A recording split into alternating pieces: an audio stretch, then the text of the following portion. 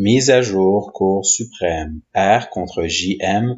2019 CSC 24. Jugement. L'appel interjeté contre l'arrêt de la Cour d'appel de l'Ontario numéro C64081-2018 ou NCA 1054, daté du 20 décembre 2018, a été entendu le 18 avril 2019 et la Cour a prononcé oralement le même jour le jugement suivant. Traduction. La juge Abella. Nous sommes tous d'avis que le défaut d'une personne de comparaître à son procès n'est pas présumé constituer un comportement après le fait. L'admissibilité d'un tel élément de preuve doit être évaluée au cas par cas. Toutefois, la majorité estime que l'appel devrait être accueilli essentiellement pour les motifs du juge Ashcroft. La juge Karakatsanis et moi rejetterions l'appel pour les motifs exposés par le juge Nordheimer. L'appel est par conséquent accueilli et les déclarations de culpabilité sont rétablies.